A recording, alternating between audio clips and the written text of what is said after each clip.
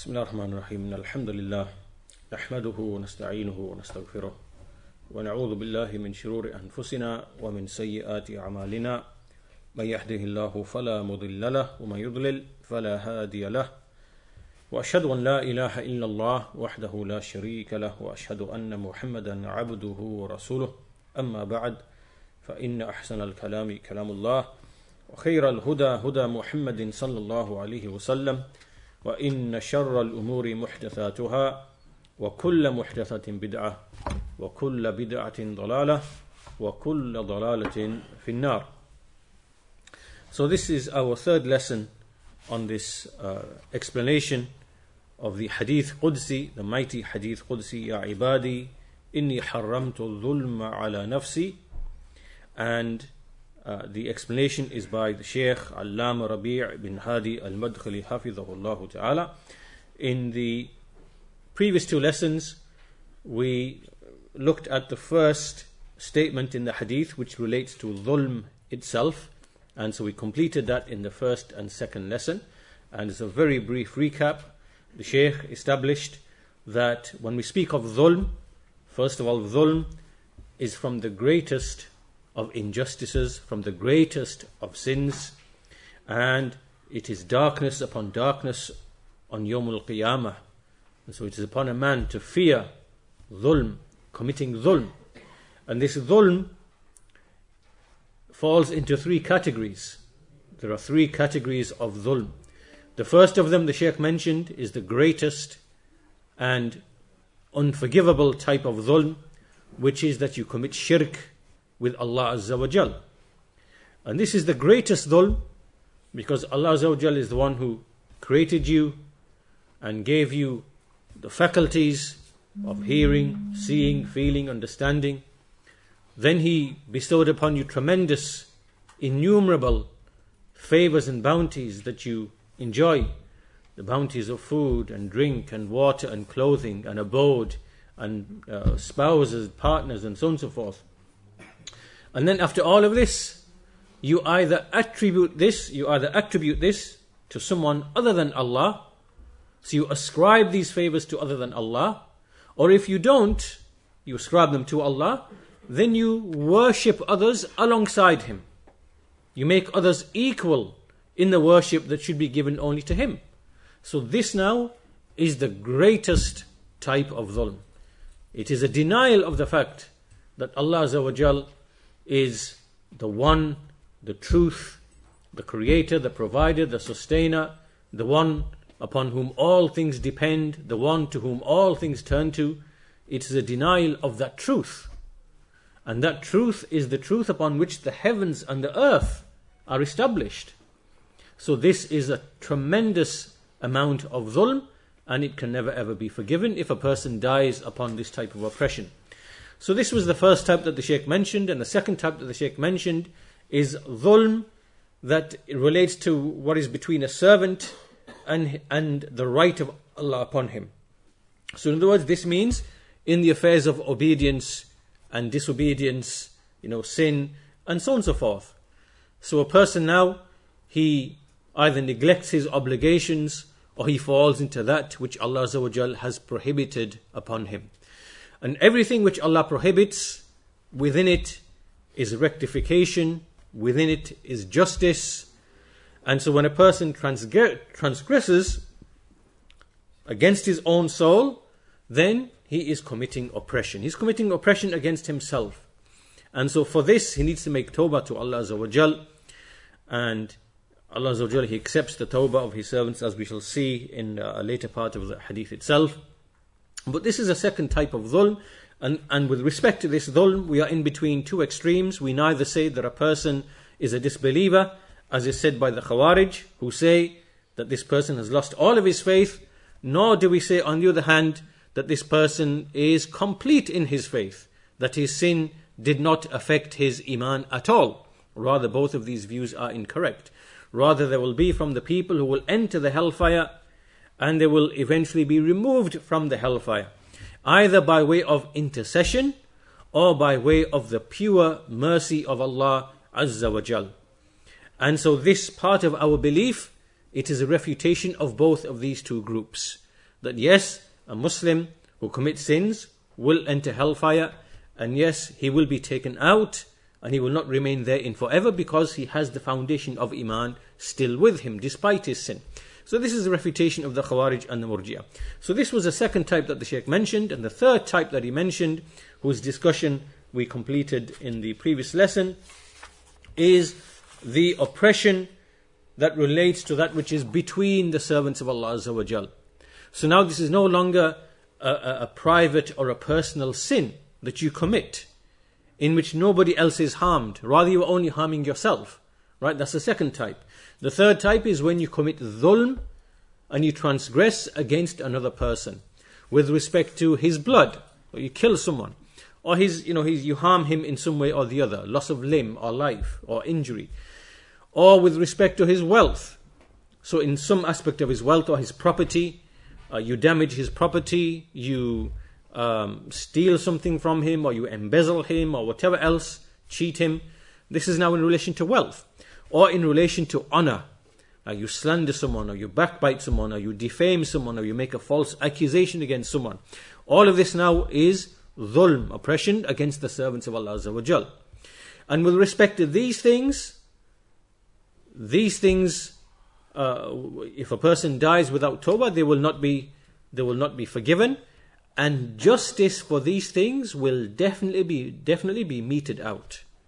And as the Shaykh mentioned, that even if it involves a small twig of a miswak, of a tree from which we take the miswak, a small twig, then that will be accounted for. And even on Yawm al-Qiyamah, a person will not proceed, the believers will not proceed to paradise up until they are stopped, and there is a retribution that takes place with respect to the oppression that they committed towards each other. So look at this. Look at how Allah Azza wa Jal, He forgives the transgression when a servant commits sins. This is a transgression against the right of Allah Azza wa Jal. Allah will forgive that. But as it relates to the rights of other people, then it is not sufficient just to make istighfar and make tawbah. You have to return the right of that person. You have to rectify what you put wrong. Otherwise, that is not does not count as a proper tawbah. You have to rectify and put right and return the right, or whatever else that you did. So this is how great it is, the issue of oppression against other people. So this is where we finished in the previous two lessons, and we finished on a point about whether Allah Azza wa Jal, is it impossible for him to do dhulm? Is it impossible for him to commit dhulm?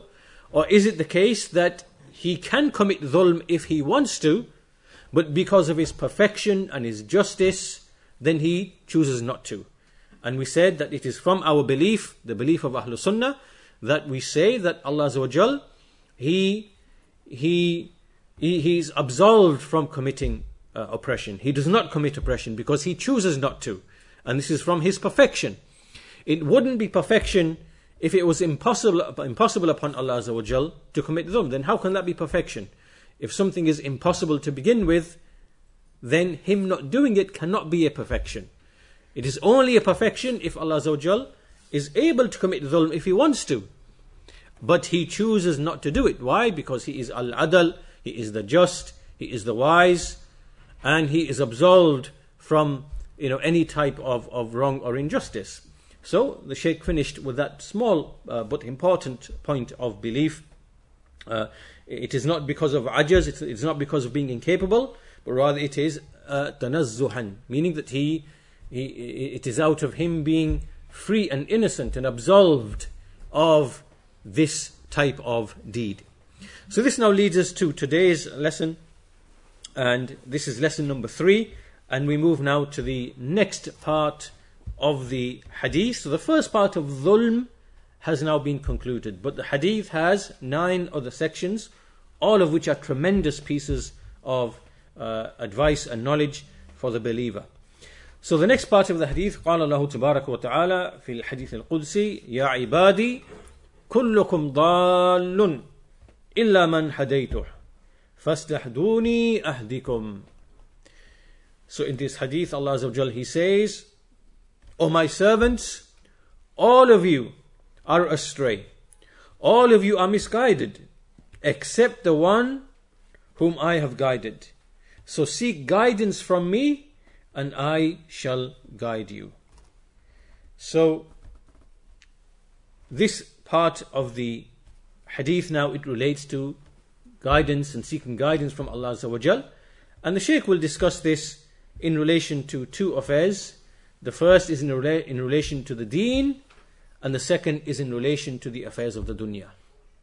Right? So we seek guidance from Allah Azza wa Jal in the affairs of the deen, and likewise we ask Allah for guidance and correctness, and even in terms of our worldly affairs we ask Him for rizq. So these two aspects the Shaykh will discuss. So as for the first, there is an issue that comes about, which is, what is the asal, what is the foundation of man in general? What is the principle? Is he born guided? Is he born upon the truth? Is the foundation with respect to man that he is considered to be upon the truth and upon righteousness and upon truthfulness? Is that the rule? Is that the foundation? Or is it something other than this?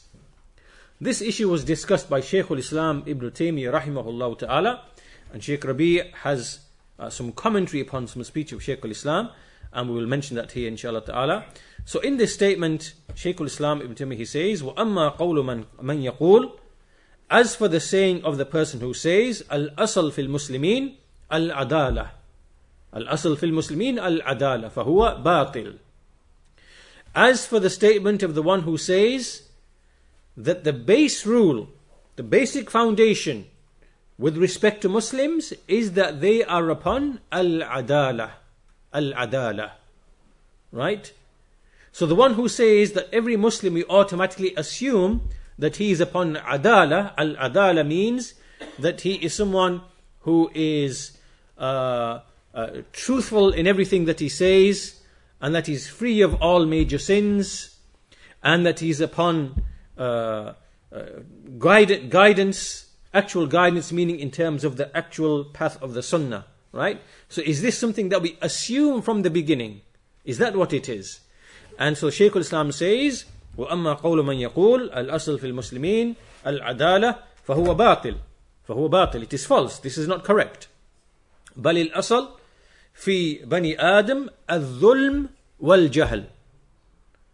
The foundation of the son of Adam as a whole.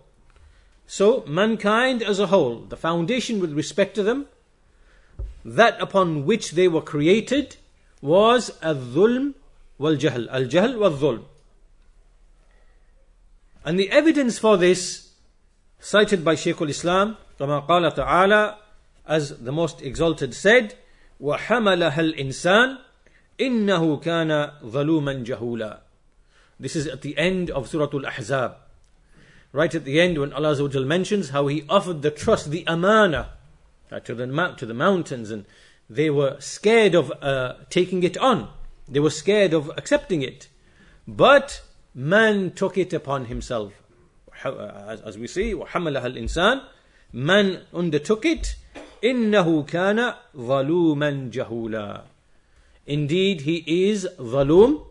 He is one whose nature it is to oppress, to transgress the limits. And jahul, jahula. He is one who is characterized by ignorance. And these two nouns here that we have, zalum and jahul, they are an emphatic form. It is not zalim and jahil. It is zalum and jahul. And these are emphasized forms. These nouns, they convey a sense of emphasis, that this is a trait and a quality rather than an instance which takes place, rather than a sifa, a description, rather than a fi'l, an action which takes place. Rather, it is that which has become a trait. So this is a trait of mankind as a whole, that he is jahil, that he is ignorant, that he is jahul, and that he is zaloom. And so he says, Ibn Taymiyyah continues, وَمُجَرَّدْ التَّكَلُّمْ بِالشَّهَادَتَيْنِ لَا يُوجِبُ انتقال الإنسان عن الظلم والجهل إلى العدل. So he says, so just because a man, just because he merely expresses the Shahadatain, when he says, Ashhadu an la ilaha illallah, wa ashhadu anna Muhammad Rasulullah, this does not mean now that he has come out of dhulm and jahl and has now entered into al-adala. Right? So just entering into Islam does not confer upon that individual al-adala. Al-adala meaning uprightness, truthfulness, rectitude. So, once we understand this, then when we look at this hadith, Ya ibadi kullukum dhalun illa man hadaytuh fastahduni ahdikum. O my servants, all of you are misguided, you are astray, except the one whom I guide. So seek guidance from me and I shall guide you. And Shaykh Rabi' has a nice explanation upon this statement, which is, first of all, Ibn Taymiyyah mentions that al-adl, justice, when the fuqaha, when they explain what it means, they say it is when a person is free from major sins and he does not persist upon minor sins. Right? This is what defines someone who is upon al-adl, someone who has adala, someone who is upright and trustworthy and reliable, and in whose deen trust can be placed, one who will be known not to lie, one who will be known not to deceive, one who will be known not to be treacherous, and so on and so forth. It is the one who is free of major sin and the one who does not persist in minor sins. And Shaykh Rabi' ibn Hadi, Hafidhahullah Ta'ala, he then mentions and comments upon this statement. He says, is the origin with respect to people that they are upon the sunnah. So far we've discussed that when you look at any individual from Bani Adam as a whole, do we assume that they have adala? Right? And the answer is no. And even if they say the shahada and enter into Islam, do they have adala automatically? And the answer is no, they do not. Rather, al-adala is what is defined, as we said, freedom of major sins and not persisting in minor sins. And also, so that's in general. And then also there is the aspect of, is a person actually upon the guidance of the Messenger sallallahu alaihi wasallam? So do we now assume that every Muslim who expresses the shahada, do we assume now this is a person of the sunnah? Is that the asl? Is that the foundation? And so this is the question that Shaykh Rabi' Hafidhahullah Ta'ala, he discusses, and he says that how can the base rule concerning the people that they are upon the sunnah, when we have the Rawafid, we have the Shia, the Rafida, and we have with us the Batiniyya. The Batiniyya are those people who believe that there are hidden secrets, there is a secret knowledge that the common people do not know, and it is only for the philosophical elite. And there are certain truths that are other than the truths which have come in the Quran and the Sunnah, that is just for the common people who don't really have intellect and have reason. They are not refined, they're not cultivated. So they're just basic truths, such as, believing in Tawheed and sticking to the acts of worship and keeping away from alcohol and prohibitions. That's just for the common people, because they're not able and capable of understanding the real truths. And as for what they have, what they believe, the Batiniyya, they say that, they have other higher esoteric truths which only people of intellect and philosophy that they can fathom and understand. So this is the Batiniyya. There are people who ascribe to Islam, and they hold these ideas. And this is present amongst the Rafida, it is present amongst the Alawis, these people who are the rulers of Syria. They are Batiniyya, Alawis, they're upon this, they have these notions. And so amongst the Muslims are those. And likewise we have amongst us communists or socialists. And we have with us the Hizbiyun, those people who are basically operate as political groups, like political parties, like we find amongst the disbelievers, amongst the non-Muslims. They treat Islam as if it is, in a political sphere, that everything is political. And the way to establish Islam is only through political means, through revolutions, coups, assassinations, marches, demonstrations, all these methods which have been taken and borrowed from the disbelievers, from the non-Muslims. These are not from Islam. So these types of people, they exist. And so the Shaykh mentions these groups just by way of example. We have the Jahmiyyah, we have the Qadariyah, we have the Mu'tazila, we have the people of Wahdatul Wujud who believe all of existence is Allah Azza wa Jal. We have so many of these factions, parties and groups present. So how can it be the case that we assume that the base foundation for every Muslim is that he's automatically upon the Sunnah? This is naivety, this is ignorance, this cannot be correct. It is ignorance of Allah's al-qada al-shar'i and al-qada al-kawni al-qadari. Right? It's ignorance of Allah's legislation as it relates to His Sharia, because in the Sharia Allah Azza wa Jal has mentioned that the people will go astray and most people are misguided, and that there will be differing and splitting. Right? So, and likewise what we find in the Sunnah of the Messenger explaining the splitting of the Ummah, the 73 sects, the emergence of the Khawarij, the emergence of the Qadariyah, and so on and so forth. This is what we've been told from the Sharia. And secondly, in terms of Allah's qada, which is qadari and kawni, meaning that which we actually see what Allah has allowed to happen. And so what do we see? We see that in the Ummah there are misguided people, misguided individuals, misguided parties, groups, sects. And Allah has allowed this to happen for a wisdom to distinguish between the one who will stick to the haqq and the one who will follow his desires and choose any one of the numerous paths of batil. So from both these angles, we know that it cannot be correct that the asal, the foundation, with respect to a Muslim, especially after the passing of the Messenger of Allah ﷺ and the Sahaba and the Tabi'een, and the occurrence of those things which he prophesied would take place within the nation. So the Shaykh continues and he says, how can it be when we have with us every type of sect or group? So how can the base rule be that they are upon the Sunnah? Who said these words? And Ibn Taymiyyah, rahimahullah, he refutes the one who says that the base rule concerning a Muslim is that he is upright and just and honest. He has adala. He says this is false speech. We heard his statement. He said, فَهَذَا بَاطِل. This is false. Because Allah Azza wa Jal, the Most High, He said regarding mankind, and then He mentions the ayah, فَحَمَلَهَا الْإِنسَانِ. So mankind bore it. إِنَّهُ كَانَ ظَلُومًا جَهُولًا. And so hence the base rule is that he is upon dhulm and jahl, meaning that his entry into Islam does not confer integrity and honesty and justice upon him, as Shaykh al-Islam Ibn Taymiyyah said.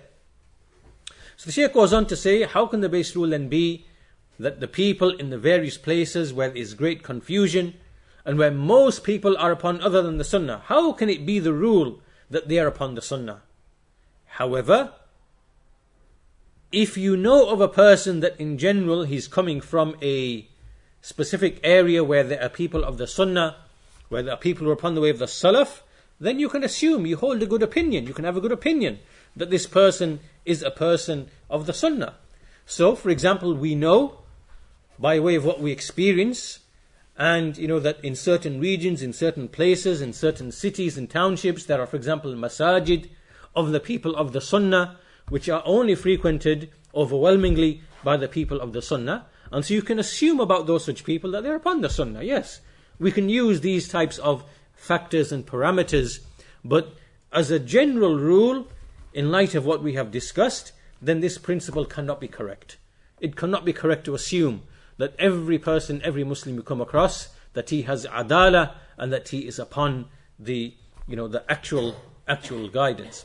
So there's a difference between this and between suspecting a Muslim of a sin or a crime.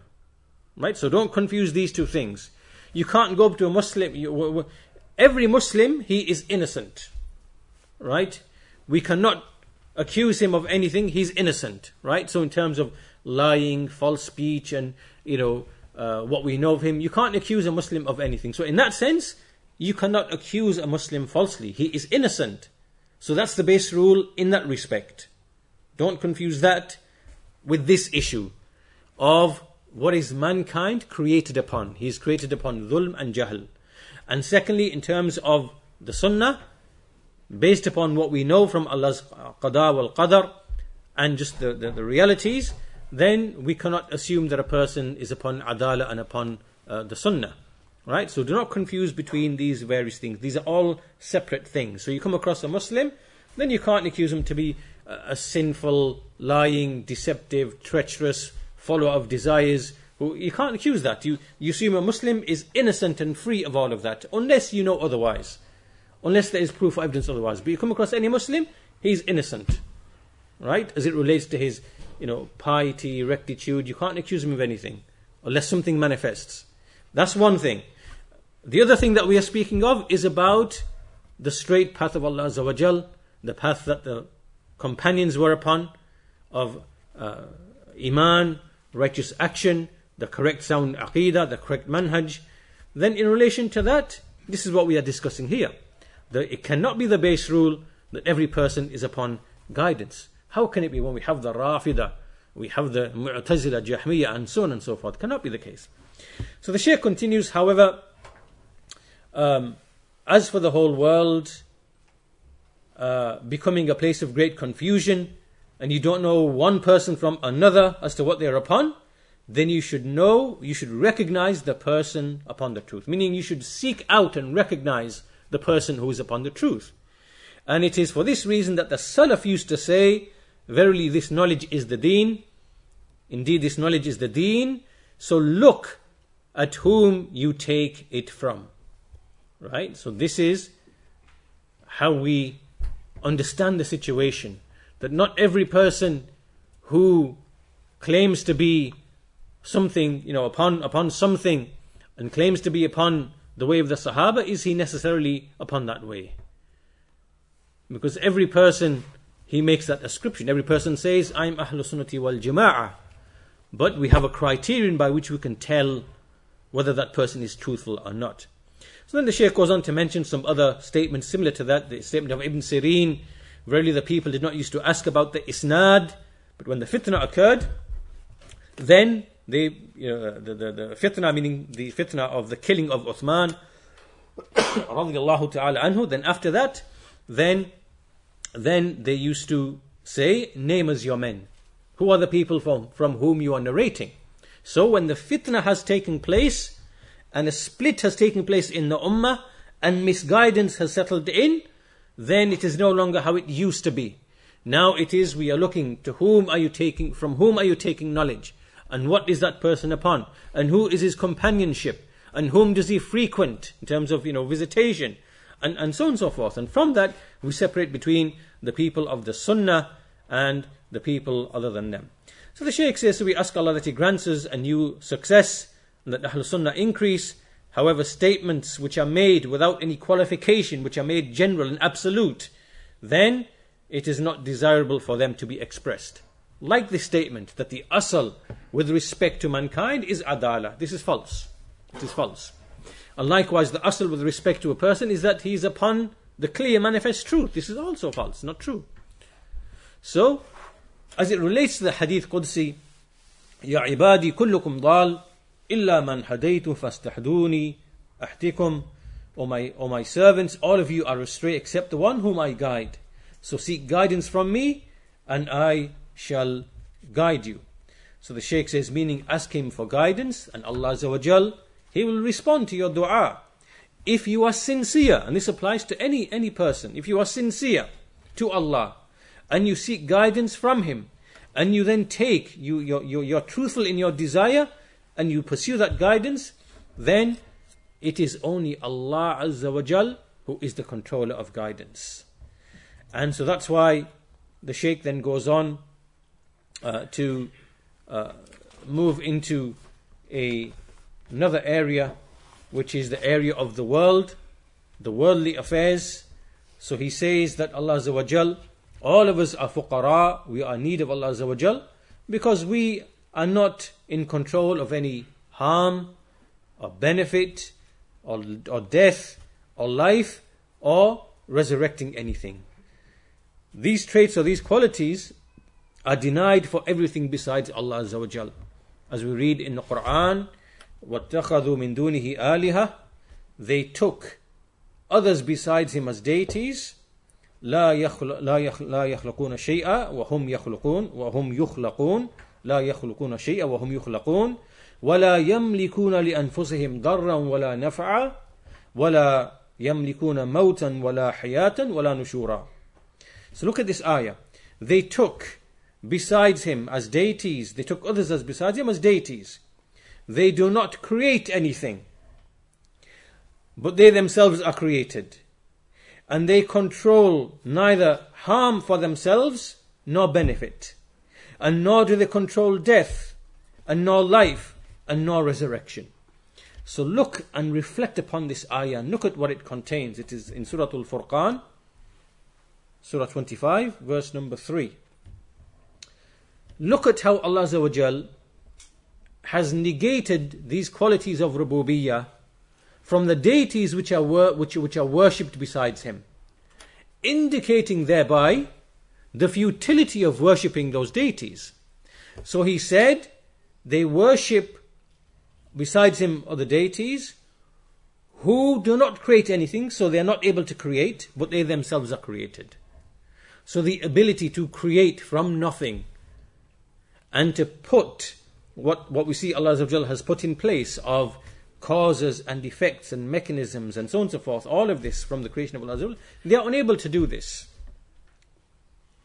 And nor do they control benefit and harm for themselves, let alone someone else. And nor death and life, and nor are they able to resurrect. All of these 5 or 6 qualities, right? This is a rational evidence for the futility of worshipping others besides Allah. You take anything besides Allah, whether it be an angel or a human, a jinn, a prophet, any prophet or messenger, and any of the created entities, you see that they are unable to create. You see that they are unable independently to control harm and benefit for themselves, independently, outside of the causes and the means which Allah has created. They are unable, they don't have any power over death, nor over life, and nor are they able to resurrect anything. And so this shows the futility of worshipping others besides Allah. But at the same time, what does it show? It shows that all of the affairs are in the hand of Allah Azza wa Jal, and it shows our intense need for Allah Azza wa Jal. And this leads us in fact to the third part of the hadith. Ya ibadi kullukum ja'i' illa man at'amtuhu fastat'imuni ut'imukum. This is the third part of the hadith. It leads into that now. O my servants, all of you are hungry, except the one whom I have fed. So seek your food from me, and I shall feed you. And I shall feed you. So what does this indicate? It shows that Allah Azza wa Jal is Ar-Razzaq. He is the provider. He is Dhul Quwwatil Mateen, the possessor of immense strength. And that He is the one who controls all of these affairs. He creates, He controls rizq, sustenance, and He controls benefit, He controls harm, He controls death, He controls life, and He controls hidayah, guidance as well. He controls guidance. All of these things belong to Allah Azza wa Jal. Guidance we already discussed in the sense of the deen. And here in terms of the dunya, all of these affairs, these are controlled by Allah Azza wa Jal. And so we see that because He has these qualities, He's the one who He gives and He withholds and He restricts and He enlarges. Look at all of these qualities, and if you reflect upon what takes place in the creation of Allah Azza wa Jal, you will see that all of these qualities belong to Allah. First of all, He gives al-ata. Don't you see Him giving to the mushrik and to the kafir, giving them all of the possessions of the dunya, because they mean nothing. They are worth nothing to Allah Azza wa Jal. Yet He gives freely to the mushrik who associates partners with Him in worship day and night. He gives to him from the abundance of the world. And to the kafir likewise, the one who is a denier, a jahid, the one who is arrogant and he denies, He gives to him. This is al-ata wal-mana'. And likewise, Allah Azza wa Jal, He withholds, He prevents, He will prevent from a believer. He will withhold from a believer, not give him wealth or sustenance. Why? Because this is a trial for the believer. As for the disbeliever, for the mushrik, one who was chosen misguidance, He opens the doors for him and leaves him in his, enjoyment and pastime, because these things are not worth anything to Allah Azza wa Jal. He doesn't lose anything from His dominion that a mushrik or a kafir should, enjoy these types of things. And likewise, al-qabd wal-bast. Al-qabd is to restrict, to limit. So, Allah Azza wa Jal might restrict the rizq of an individual, because that might be better for him.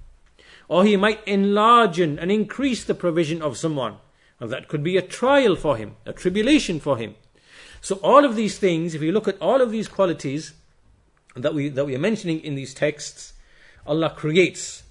Allah is the creator. He's created all of this combination of all of these things that you see, the sun, the alternation of the night and the day, the air, the gases, the rain, everything that works together for the creation of rizq. He is the creator of all of that.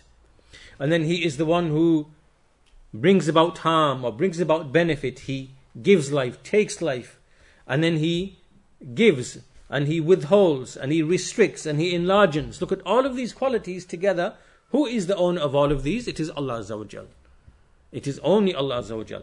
And so therefore, what does all of this show? The Shaykh says that all of this now, what should we take from this? We take from this that we develop and have a feeling of extreme need from Allah Azza wa Jal. That we are the ones who are needy for every single thing, in the large affairs and in the small affairs. And the Salaf, understanding all of these issues that we mentioned, because these were ingrained into their hearts, that Allah is Ar-Razzaq, Dhul Quwwatil Mateen, that He is the one who controls benefit and harm and life and death, and that He gives and withholds and restricts and enlarges, ingrained within them, to such a degree that even if they were in need of a shoelace or a strap to mend their sandals, they would ask Allah Azza wa Jal for it. Even the smallest, minuscule, minute thing, they would ask Allah Azza wa Jal for it, because they know that ultimately all of these things come from Allah Azza wa Jal. So, the Shaykh says that even the Salaf, they used to request from Allah even the strap that had broken from their sandal or from their shoe. So do not be miserly in anything of your dua. Do not be a miser. Do not. So in other words, meaning that every large thing and every small thing, do not be miserly in your dua. Make dua to Allah Azza wa Jal. Why? Because this is ibadah. Just asking Allah for something, even in the affair of the dunya. We're not speaking about the deen now. Even in the affair of the dunya, from your rizq, from your needs, then that itself is worship of Allah Azza wa Jal. And so this dua that you make, when you make this dua for any large or small thing, what are you doing?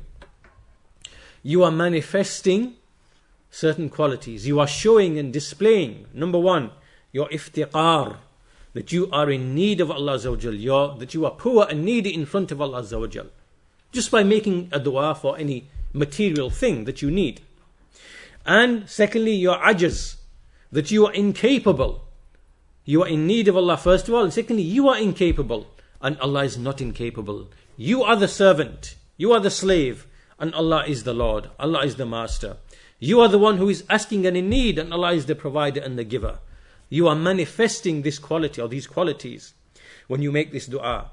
Likewise, you are manifesting your jahl, your ignorance, because Allah knows everything about you and your needs, what is before you, what is ahead of you, what is behind you, what will harm you, what will benefit you.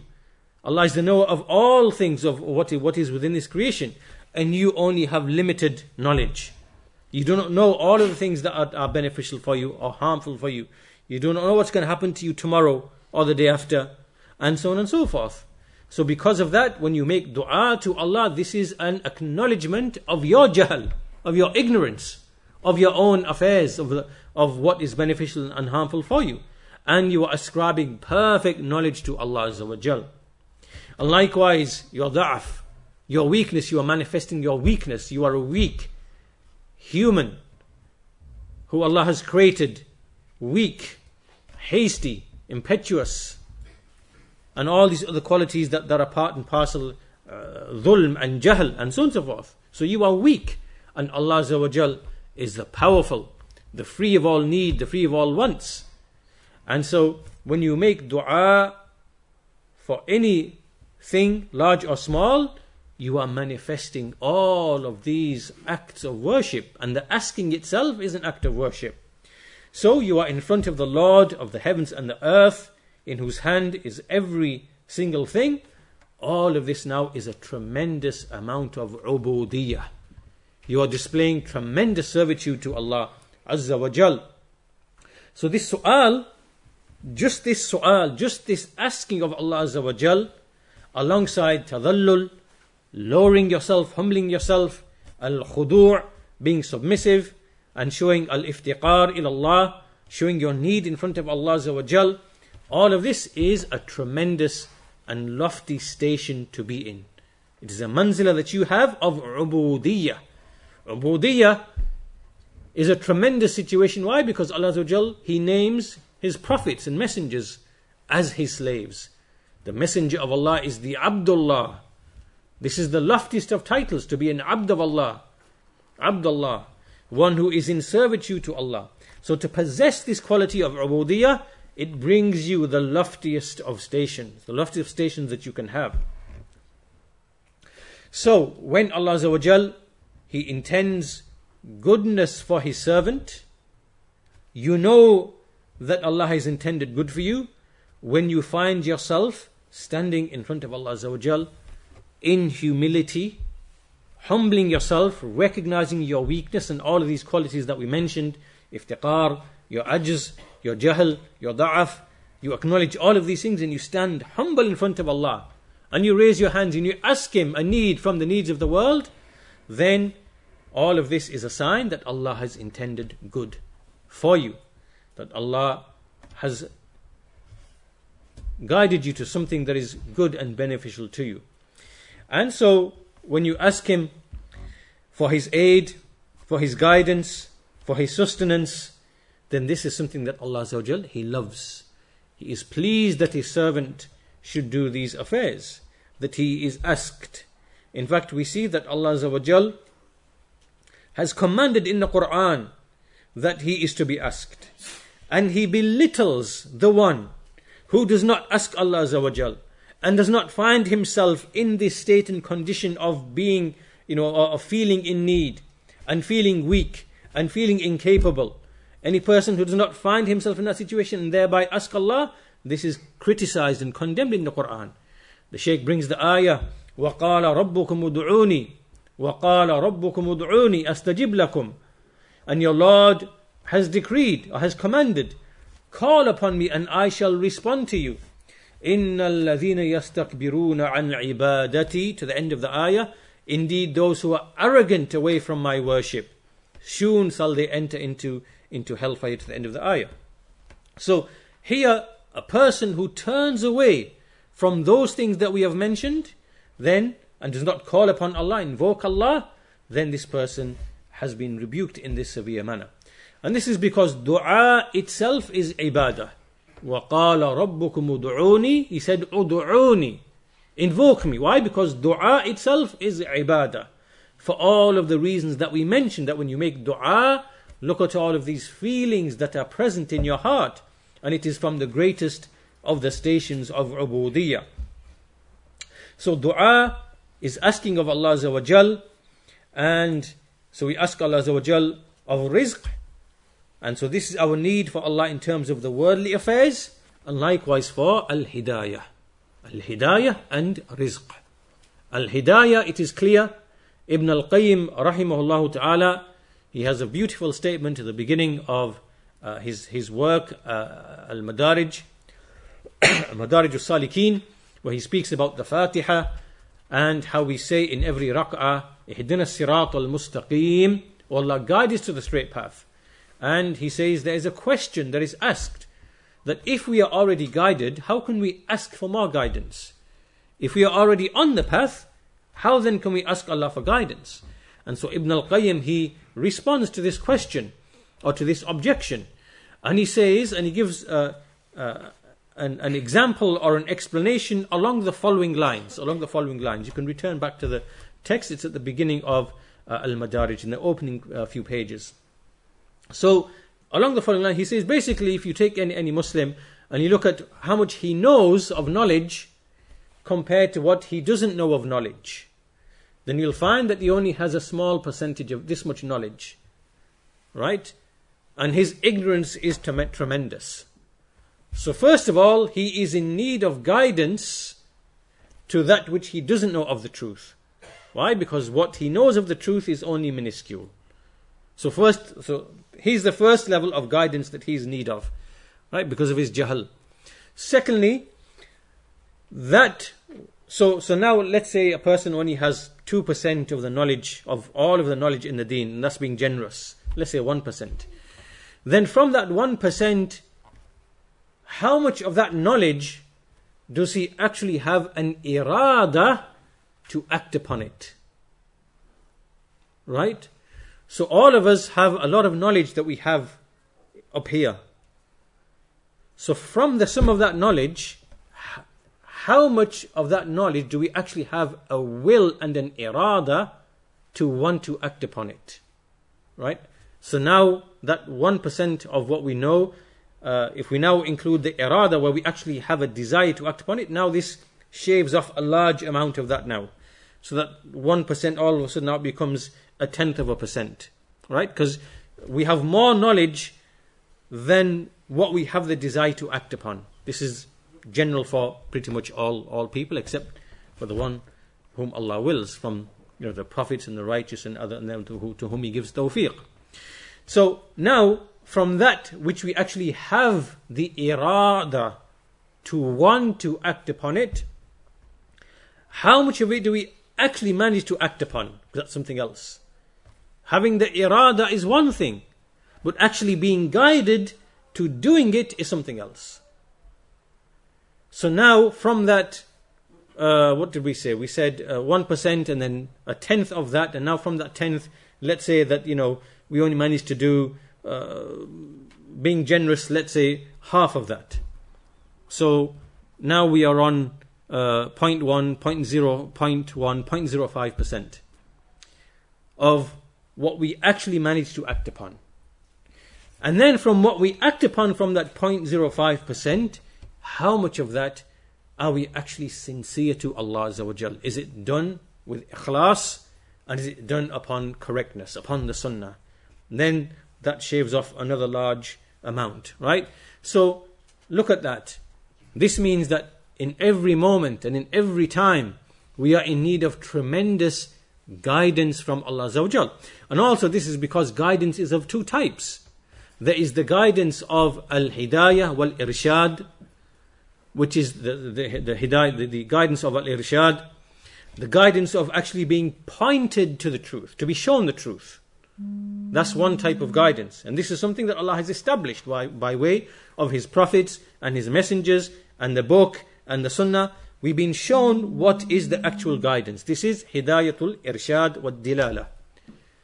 And then there is the guidance of being successful in following it. This is now at-tawfiq, being granted success.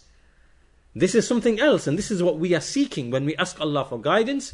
We are asking Allah for guidance, for knowledge of the guidance, and success in following the guidance as well. So when you look at it from this point of view, you see that this dua, this supplication that we make in the Fatiha, Ihdina as-sirat al-mustaqim, what a tremendous dua, what a tremendous supplication it actually is, because of our tremendous need for guidance at every moment of our lives. So this brings us to an end to the second and third portions of the hadith. The first portion related to dhulm, which is haram. Allah made it haram upon Himself, and He made it haram upon the servants. The second is seeking guidance from Allah Azza wa Jal in the affairs of the deen. And the third is seeking rizq from Allah Azza wa Jal and seeking guidance likewise and assistance in the worldly affairs. This now leads us to the fourth affair, and this is the statement of Allah Azza wa Jal in the hadith, Ya ibadi, kullukum aarin illa man kasawtuh, fastaksuni uksukum. O my servants, all of you are naked, you are unclothed, except the one whom I have clothed. So seek your clothing from me, and I shall clothe you. So, the Shaykh says about this, Hafidhullah, that we ask Allah Azza wa Jal for every single thing. So long as it is not itham, as it is not something which entails a sin, or the cutting of ties. So in other words, it is permitted for us to ask for anything from Allah Azza wa Jal, as long as it is not something which entails sin, or it does not entail, or it is not the cutting of ties. Aside from that, then we can ask Allah Azza wa Jal for anything. And Allah Azza wa Jal has promised to respond, as He mentioned in many of the texts that are found in the Quran, and likewise from the prophetic statements likewise. So, the Shaykh says, from this what we take is that we display our need in front of Allah Azza wa Jal, and we request from Him everything that we need in this life of ours, whether in this life or whether in the hereafter. And so we are fuqara, we are needy. Why? Because of the affairs we mentioned earlier. We do not control harm, benefit, death, life, resurrection, sustenance, clothing, food. Why? Because all of the ways and means and mechanisms by which these things come to us, they are in the control of Allah Azza wa Jal. He controls everything, all of the ways and means by which these affairs come to us. So therefore, this is from Allah's fadl, His favour, His bounty, His generosity. So let us ask Him. And when we ask from Allah Azza wa Jal, Allah will feed you. Allah will give to you. Allah will provide for you. And this is how a person should be. He should manifest this ubudiyah to Allah. Now a person sometimes might ask, sometimes a person, he might, in his situation, when he reflects in his situation, why am I poor? Why am I needy? Why am I wanting in certain affairs? Why do I not have this? Why do I not have that? Many people pass through these states and conditions, these feelings. And if they just stopped and reflect, then perhaps they are not asking Allah Azza wa Jal. Perhaps they are not displaying their ubudiyah to Allah Azza wa Jal along the lines that we've mentioned. Allah loves that He's asked and He shall give to you. And maybe you're not doing that. Maybe you're not displaying your ubudiyah to Allah along the lines that are indicated by way of this hadith. And perhaps you're not being given. So this is something that the Shaykh is emphasizing again, this issue of ubudiyah to Allah Azza wa Jal, and Allah gives those who worship Him in this manner and manifest these qualities. Then the Shaykh goes on to mention something very important. We can finish our lesson with a discussion of this point. And this now relates to asking from the creation. Asking the makhluqeen, those who are created. We've spoken now in detail about asking the Creator, the Khaliq, the one who is the Razzaq, the one who is Dhul Quwwatil Mateen, the Creator, the Provider, the Possessor of immense strength. In contrast to this, then the Shaykh says, with respect to asking the creation, he says, وَأَمَّا سؤال المخلوقين فلا تسأل أحدا لأن الإسلام يريد منك أن تكون عزيزا ولله العزة ولرسوله وللمؤمنين. He says, as for asking the creation, do not ask anything the creation, anyone from the creation. Do not ask them for anything. Because Islam wants you to be an honourable person. He wants you to be a person who is lofty and honourable, with dignity and respect. And in the Quran we read, وَلِلَّهِ الْعِزَّةِ, to Allah belongs al-izzah, meaning might and honour, and to His messenger, and to the believers. And this is actually in Surah Al-Munafiqun, Surah Al-Munafiqeen, the chapter on the hypocrites, Surah number 63, verse number 8. And so do not acknowledge ubudiyah except to Allah. Do not manifest your neediness and your poverty and your incapacity and so on and so forth, the qualities that we mentioned before. Do not manifest and display those qualities except to Allah Azza wa Jal, not to any of the creation. So, he says that don't humble and lower yourself and degrade yourself to any of the creation. And we shouldn't confuse this, what we are speaking of, because we are speaking about something specific here. That you degrade and lower yourself by manifesting your need for the creation, by asking the creation for needs. This should not be confused by being humble in ways that Allah has commanded you to be humble. For example, in Surah Al-Isra, we see that Allah Azza wa Jal, He commands, وَاخْفِضْ لَهُمَا جُنَاحَ الذُّلِّ مِنَ الرَّحْمَةِ. Speaking about the parents, that lower the wing of humility, the wing of humility of mercy, meaning to your parents. So being humble and lowering yourself, this is not the type of degrading quality that is condemned or prohibited. We're not speaking about this. Rather, this is something that Allah commands. It is from obedience to Him, that you are humble, that you are merciful, that you are modest in front of your parents, because this is something that is desirable. And likewise, as he says, وَكَذَلِكَ الطَّاعَةِ لِلْمُعَلِّمِ وَوَلِيِّ الْأَمْرِ. Likewise, when you are humble to a teacher or to the leader of the Muslims, the Wali al-Amr, and all these other such things, all of this is from the bab of adab and akhlaq. This is to do with etiquette and manners, right? We are not speaking about this. These affairs are not the ibadah, ubudiyah, right? These are not affairs which constitute the ibadah which is requested from a servant. So we must distinguish between this and between that. Between when you lower and degrade yourself by asking other people. And Allah does not want you to do this. He does not want you to do this. And this is prohibited, in fact. And there are only a number of situations in which there is an exception to this prohibition.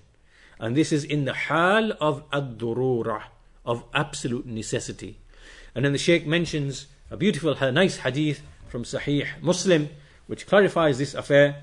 And this is a hadith in which the Messenger of Allah ﷺ, he said to Qabisa, one of the companions, Qabisa al-Hilali, radiyallahu anhu, he said, Ya Qabisa, inna al-mas'ala la tahillu illa li ahadi thalatha. O Qabisa, indeed asking is not lawful except for one of three. Except for one of three. رجل تحمل حمالة فحلت له المسألة حتى يصيبها ثم يمسك. So the first of those people is a man who undertook upon himself a responsibility of reconciling between two parties. Like, so for example, two tribes have a dispute and there's a war, and some people get killed. So in the midst of all of this, an individual will take the responsibility of wanting to put an end to this fitna and reconcile, and he wants to raise some money to basically make up for whatever, the blood money and whatever else is needed to remove this fitna and to stop the fighting and whatever else and to reconcile. So this person now goes out and he basically asks people to contribute. Right? This is one exception. Then the hadith continues. وَرَجُلٌ أَصَابَتْهُ جَائِحَةٌ اجْتَاحَتْ مَالَهُ فَحَلَّتْ لَهُ الْمَسْأَلَةِ حتى يصيب قواما من عيش أو قال سدادا من عيش. The second one is a man to whom some sort of calamity has struck, and his wealth then becomes destroyed. It is permissible for him to ask until he is now able to find the means to subsist again, until he finds that his livelihood is now established again. So for example, to explain this part, maybe there is a flood, maybe a building collapses, maybe there's some sort of calamity. This man has lost his entire house, he's lost all his provisions, right? He's basically destitute. This man can now go and he can ask the people And he can continue asking up until he now is able to receive his sustenance, and is able to establish his livelihood. So this is now a second exception. This is not considered blameworthy asking. It is permissible to do so. The third one, وَرَجُلٌ أَصَابَتْهُ فَاقَةٌ حَتَّى يَقُومَ ثَلَاثَةٌ مِنْ ذَوِي الْحِجَى مِنْ قَوْمِهِ لَقَدْ أَصَابَتْ فُلَانًا فَاقَةٌ فَحَلَّتْ لَهُ الْمَسْأَلَةُ حتى يصيب قواما من عيش أو قال سدادا من عيش فما سواهن من المسألة يا قبيسة سحتا يأكلها صاحبها سحتا. He said, as for the third, it is a man to whom poverty has struck, and then 3 other people from his people, meaning from his tribe, from his location, who are people who understand and know from his people, they say that so-and-so person has been afflicted with poverty. So now 3 people have to recognize and verify and establish that indeed this person is in poverty. Right? So a person who's been struck with poverty, and then 3 people come and they say so-and-so Falan he's suffering from poverty. Then he may ask, it is lawful for him to ask, until he again regains and is able to establish his livelihood. And whatever is besides them, besides these 3 of asking, O qabisa, it is suht. It is like something that is ill-gotten. It is ill-gotten, it is taken in falsehood, it is devoured in falsehood. And the person who eats it, then is eating from falsehood. Right? So look at this. So the Shaykh then goes on to explain the hadith along the lines that we mentioned, each of the 3.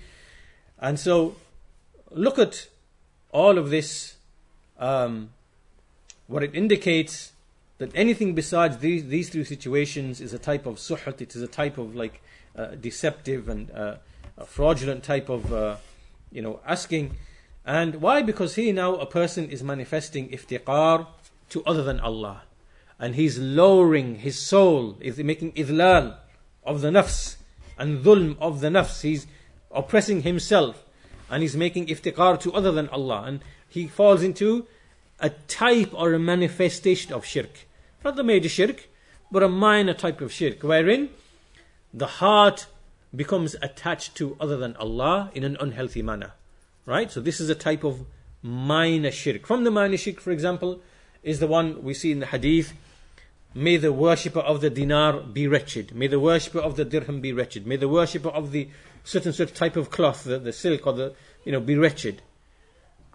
This is not worship, which is major shirk, but what, as the scholars explain, this is when the heart becomes attached to material things.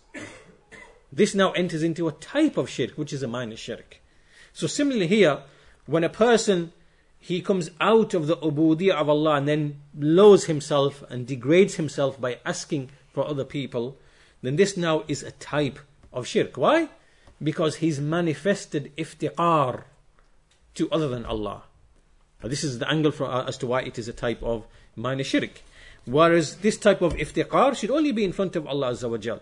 And it is only in the time of durura, absolute necessity, as we've already clarified in what has preceded. So after all of this, the Shaykh says, let us therefore, our asking, our iftiqar, our feeling of neediness, all of our needs, all of our requests should only be to Allah, who is Al-Ahad, As-Samad. When we say the surah, Qul Huwallahu Ahad, say He is Allah the One, and He is As-Samad. These names, we should understand the meaning of these names. What is As-Samad? As-Samad, one of the meanings of As-Samad is the one to whom all of the creatures and all of the servants turn to for their needs. This is the meaning of As-Samad. He is the self-sustaining one, meaning the one who is not in need of anyone else, yet everyone else is in need of him. This is the meaning of As-Samad, the one to whom all the creatures turn to, yet he is in need of no creature. So we should understand this, and this should be an aqeedah that is deeply embedded in ourselves and in our children. We should teach this aqeedah to our children, to be like this, and to not to lower themselves and degrade themselves by asking from other people, but ask from Allah and then take the ways and means and make tawakkul. And so a person should, the Shaykh says, وَمَعَ الْأَسَفِ الشَّدِيدِ, you see from the people are those who ask for their sustenance from other than Allah, and not only other than Allah, from the dead, let alone the living. Look at how degrading this is. Forget ubudiyah to a created thing, to a created living thing. But you are making ubudiyah to a dead, someone that is dead, and who is even more severely unable in controlling life and death and benefit and harm and sustenance, let alone the living person. At least even the living person, he has some ability and means, but the dead person has none whatsoever. So with great regret, the Shaykh says, we see that there are people who are present today who, request their removal of harm and sustenance from other than Allah until even the dead. And this is clear, manifest guidance. And so then the Shaykh finishes by telling us what types of things that we should be asking Allah Azza wa Jal for in light of all of what we mentioned. So the Shaykh says, first of all, ask from Allah that He teaches you. Ask Allah, utlub min Allah an yuallimak. Ask Allah that He teaches you. And secondly, that He provides for you beneficial knowledge and righteous action. Ask Allah for al-ilm al-nafi' wal-amal salih. Beneficial knowledge and righteous action. Ask Him for that. And ask Him, make dua to Him and ask Him to grant you success in ibadah, al-ibadah, and at-taqwa and ikhlas. Ask Him for these things. Oh Allah, grant me success in your worship and in establishing taqwa and in sincerity in my actions. And there are supplications in the Quran and the Sunnah which address these affairs. Likewise, you ask Allah Azza wa Jal to grant you success in goodness, in khair and uprightness, that you are upright and that you are upon goodness. And ask Him that He gives you sustenance in the worldly sense, your rizq, and that He grants you health, that He gives you afiyah, meaning safety and well-being. You ask Him for those things. And you ask Allah Azza wa Jal to protect you from disobedience and sins, that you fall into disobedience and sins. And you ask Allah for everything that you need, whether for your life, for your worldly life, or for the affairs of your religion. So these are the 5 or 6 things that you should ask from Allah Azza wa Jal. We'll mention them again. First, you're asking for beneficial knowledge and righteous action. Al-ilm al-nafi' wal-amal salih. And then that you ask Him, He gives you success in His worship, in ibadah and taqwa and ikhlas, in sincerity. And then that He keeps you upon uprightness. And then in terms of your worldly affairs, that He gives you rizq, lawful, halal, tayyib, pure, wholesome rizq, and afiyah, which is health and well-being. Asking for these affairs. And likewise, that He protects you from sin and disobedience. Seek refuge in Allah from disobeying Him and from being sinful. And ask Allah after that for everything that you may be in need of for your worldly affairs and for the affairs of the deen and the affairs of the hereafter. And within the Quran and the Sunnah and the various ad'iyah, the supplications for the morning and the evening, you will find many supplications that comprehensively include all of these things. So you make dua in the morning and the evening with those type of supplications, and this now you will be acting upon what we have discussed in this lesson of these great meanings within this Hadith Qudsi. So we'll conclude at that point there, inshallah ta'ala, and we'll continue with the point number 5 in the Hadith in the next lesson. I will conclude there. Walhamdulillahi Rabbil Alameen wa sallallahu ala nabina Muhammad wa ala alihi wa sahbihi ajma'in. Assalamu alaikum. I just have a question. He's asking, the Muslims justified asking their so-called righteous by saying some of the Sahaba instances asked Prophet sallallahu alaihi wasallam to do dua for them for Jannah. So how do we The scholars have answered this question. For those who might not have heard, wa alaikum salam first of all, that the Sahaba used to ask the Messenger of Allah to make dua for him. So how does that fit in light of what we have mentioned? So to answer it in a nutshell, in general, from what the scholars mention, is, and this is something that Shaykh al-Islam Ibn Taymiyyah mentions as well, he discusses this particular point as well. And in general, a person, it is from the perfection of his tawheed that he make dua to Allah himself for his needs, right? And that he not really ask someone else to make dua for him. However, there is a form and a manifestation of when a person when a person asks another person to make dua for him, which is that I'm going to ask you to make dua for me because I am being benevolent to you, because I am asking you to do an act of obedience to Allah because I want you to be rewarded for it. So it's for your benefit. Do you understand? So because I'm inviting you to do something that is goodness for which you shall benefit, then this is ihsan from me to you. So do you understand the difference between that and between when a person says, Akhi, I have difficulties and problems, and please make dua for me. Can you see the difference between that and between this? There's a difference between the two. In this situation, a person is kind of indicating a lack of complete independent reliance upon Allah Azza wa Jal, and he's turning to some of the permissible ways and means, even though that's permissible. Do you understand? To ask someone to make dua for you is permissible, right? But it is better and more perfect for a person's tawheed to ask Allah with a full attachment of his heart, right? Similar to that hadith about the 70,000, and the Muslim described them, that they do not, ask others to do ruqya upon them, nor do they ask for the cauterization and so on and so forth, right? Even though those things they are permissible, right? But a person leaves them, even though they are permissible ways and means, and he leaves them out of the perfection of his tawakkul in Allah Azza wa Jal, right? So it's a similar type of thing. So this is how we understand those types of scenarios where a person asks other than someone else to make dua for him, right?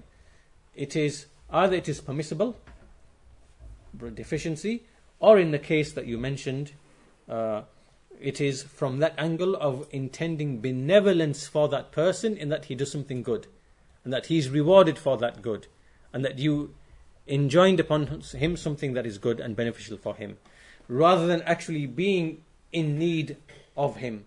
Do you understand? Right? It's actually benevolence to him rather than being in need of him. Yeah. So that explanation there is something that Shaykh al-Islam Ibn Taymiyyah he has discussed in it's a book, I think, on al-wasita bain al-haqqi wal-khalq, right? About asking and things like that, and the ways and means and dua and things like that. He discussed it in that book, and that's the gist of the answer. Yeah. Just ask, the long story short, try to be rude, like if the companions said Prophet do dua, that's what you said just a minute ago, So this one is other people that they say to the peer, like you said earlier, they do the same as they do dua, and they do, the people just like they've got more knowledge. Mm-hmm. That's okay as well, isn't it? They do what? Sorry, they go to. Like you just said a minute ago. Yeah. The companion said to the Prophet. Yeah. That do dua for this. Yeah.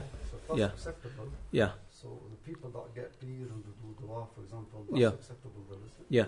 Well, we have to understand that what we are speaking about is people who've been nurtured upon Tawheed, and they understand that Allah Azza wa Jal is the one who answers and fulfills all the needs, and that in general, an individual, his heart should be attached only to Allah. And at times, it's permissible for him to go and ask another person to make dua for him. Yeah? So, whereas these kind of people that we are discussing, who are attached to peers and they go to peers and they ask them for their needs, Yeah, but they're just doing the same thing. They're doing dua. That's all. Not from them, but from just like from God, isn't it? Okay. So But it's the same scenario. no, isn't it? if they doing if some one of these people goes and says, oh, so and so, he goes to the imam of the mosque and says, make dua for me. There's nothing wrong with that. For example, Yeah. I can tell you, come Yeah. to my house, do dua. For example. No. So this is now different now. You see, How is it this is the different now is how is the dua done? Do you understand? Right. So what these people do in the way that the act of worship is done, they do not follow the guidance of the Messenger ﷺ, right? So they do it at certain times or with certain forms or with certain means. All of the way that it's done is not in accordance with the guidance of the Messenger of Allah ﷺ. So for example, they will say, come to my house and I'll feed you some food on a Thursday, bring 10 other people, we'll read the Quran and make dua. Okay? This whole thing now, this is an innovation. Is that wrong? Right? Huh? Is that wrong? You're saying? That's wrong. Yeah, that's not correct. This is a bid'ah in the religion. It's not. Don't try to be fun, but where does it say that you can't do dua like that? Is there anywhere in the Quran? Nobody has said that you cannot do dua. Well, you're saying Right. it's innovation, yeah. But can you tell me I'm not saying dua is an innovation. I'm saying that the way that you do an act of worship has to be in accordance with the how the Messenger described. So no one is saying that you can't do dua, right? Let me give you a good example. There was a man who, after the Salatul Fajr, he stood up and he performed 2 rak'ahs. So one of the companions, and this companion's name, it was either I forgot his name. It was I forgot his name, but the companion basically he rebuked him and reprimanded him. He said, "What are you doing?" And then the man said, "Will Allah punish me for praying? Is Allah going to punish me for praying?" And so the companion said, "Allah's not going to punish you for praying, but He will punish you for opposing the sunnah of the Messenger of Allah sallallahu alaihi wasallam." Do you understand? Yeah. So what I'm saying is that an act of worship has to be done in the same way that the Prophet sallallahu alaihi wasallam did it, right? So, for example, let me give you an example. Can you pray Maghrib after Dhuhr? Yeah. But I don't know. What I'm explaining is that when you do an act of worship, in all of its details, it has to be agree with the Sunnah, right? So if someone came and said, "I'm going to pray 4 rak'ahs for Maghrib," we can't accept this from him. Yeah. If someone prays 5 rak'ahs for Maghrib, 5 rak'ahs when it's 3. Yeah, you can't do 5. Well, you can't do 5 because what's the description? It's 3. But this person might say, "Is Allah going to punish me for praying rak'ahs?" You're going to say to him, "No, Allah's not going to punish you for praying rak'ahs, but He's going to punish you for opposing what the Messenger taught us." Yeah. So if someone comes and he says, "Come to my house on a Thursday, and let's bring 10 people. I'll feed you food, and you read the Surah Yasin 10 times, and then, O Imam, O Peer, make dua for me." All of these details now, this is a bid'ah to do it like this. Dua is not a bid'ah. Reciting Quran is not a bid'ah. Right? And feeding food is not a bid'ah. All of these things, one by one, individually, they are acts of worship. Allah will reward you for doing them. Right? But putting them all together in this form and this description is not something that Allah Azza wa Jal has allowed or commanded. Rather, this is now introducing new things into the religion and changing the religion of Islam by doing things in ways that the Messenger and his companions never ever did them. Right? You can feed food to anybody at any time. Yeah. You can also. So the point, coming back to your question, if a person whom you're describing goes to his local mosque and goes to his imam and says, "Ya Imam, make dua for me," nothing wrong with that at all. Somebody's passed away, for example. Nothing. Sorry. Somebody's passed away. Yeah, nothing wrong with that. Like you can come to me and say, "Akhi, will you make dua for my father who passed away last week?" Yeah. I'll say, "Yes, of course, I'll make dua for your father who passed away last week." Okay. Nothing wrong with that. Yeah, that's Nothing wrong with that. Or so all of this is permissible. You can do that. So I'm not speaking about this, right? So this is permissible. And if someone does this from any of these other masajid, this is fine, no problem, right? But what we are saying is, in general, that when you look at what is the creed, what is the aqidah that some of these mosques are upon, like the Sufis and the Brelwis and things like that, they actually tell their people it's okay for you to either go to the grave and ask that person directly, or you can be in your house and say, Ya Abdul Qadir al-Jilani, Madad. Right, which is what they do. This is haram, this is shirk with Allah Azza wa Jal. When they go to the grave, they don't ask for the dead, they just ask normal Yeah. water. They This, don't ask for the no, dead. okay, so this is now where we have to understand how shaitan misleads people in small steps. Maybe some will do, I'm not saying, I ain't got the knowledge. But all I'm No. saying is, No, people work step by, shaitan takes you step by step over time until, you actually fall into worshipping the dead people. So first of all, they'll start beautifying the graves that's and all building. I can understand that. Yeah. Then they'll start going to the grave and spending time there and making dua to Allah, not the grave, but to Allah. Yeah. Then shaitan makes them believe that when I make dua at the grave, it's better than making dua in my house. Right? Somebody's family's passed away, like a wife. Or Well, listen to what I'm saying to you, yeah? So then some people will start believing, every time I go to the grave and I make dua there, it's better and Allah will more likely accept it if I do it at the grave than if I do it at home. Right? So shaitan puts this idea into their head. Then this will continue. Right? Then after some time that person will think, you know what, let me ask Allah. I'll ask him, look, Allah, because of this man, because of the status of this man, give me such and such. He'll make dua through the righteous man. Yeah. Then he'll do that for a while. Then sometime later, the people will think, you know what? Maybe we can just ask this person. He's in the bazaar. Let me ask him. Oh, so and so, you make dua to Allah for me. I never heard about that. Yeah. I don't know. Yeah, that's what happened. Yeah, definitely. You make dua to Allah for me. So they go and say, oh, so and so, call upon Allah and ask Him for my needs. Then they'll do that for a short while. Then after this becomes a practice amongst them, then eventually they will start asking that person for the needs directly. Right? This whole process won't happen like in a week or 2 weeks or a year or whatever. It takes generations before this type of misguidance appears among Muslims. And this is what you see. You go to Pakistan, you go to India, you go to all these countries, that's what they're doing. In Egypt, 2 million people travel from Egypt, all across Egypt, to a city called Tanta. In that city called Tanta, there's a grave of an individual called Ahmad al-Badawi. They go to that grave, and they go there and they ask him to cure their illnesses. And they ask him for offspring, because they can't have children, ask him for offspring. They commit shirk. This is shirk with Allah Azza wa Jal.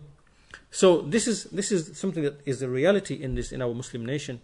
So what I'm saying to you is that if in these mosques an average person just goes to his imam and says, Ya Imam, make dua for me, for my father, for this, for my child, whatever, nothing wrong with that at all. Yeah? Nothing wrong with that at all. Yeah. We just said it now. Yeah. He said the companion asked the Prophet Yeah. to do dua. So if that's acceptable, then Yeah. I know what you're saying, some people do it wrong, but if they're just asking to somebody who's got more knowledge, Yeah. just come and just do a bit of khatam. I don't know if No. that's allowed. Then those details, then all this khatam and stuff is in innovation. Is Right. that not in the Quran? It's not in the Quran. It's not in the Quran. The companions never used to do this. Right. Never used to do this. You can make dua at any time. You can make dua sitting, standing, lying, in your home, outside the home, as you're walking. Right? There are some things which are left open and unrestricted. Right? So we can't restrict them at certain times. So for an act of worship, he has to agree with the sunnah.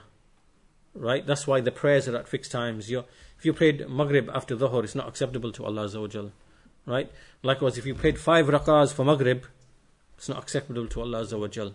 If you fasted in other than Ramadan, you can only fast in Ramadan. So acts of worship have time restricted to them, yeah? Acts of worship have number tied to them as well. Likewise, you can only do Hajj in Mecca, and you can't do Tawaf anywhere else. No. So acts of worship have place tied to them as well. Yeah. Likewise, when you sacrifice for Eid al-Adha, it's only certain types of animals. You can't sacrifice a chicken or a rat or some other animal. It has to be a specific type, right? So some acts of worship have a specific type attached to them as well. And likewise, acts of worship have a description, a form that you have to stick to, right?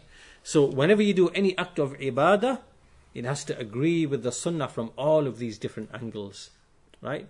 So we're not saying that what these people are doing of dua is wrong. We're saying that the way in which they are doing it is not in agreement with the sunnah of the Messenger of Allah. And for this, they just need teaching. Yeah? Yeah. Okay, we'll stop there, inshallah. We'll continue the lesson in 2 weeks' time, inshallah ta'ala. Jazakumullah khairan.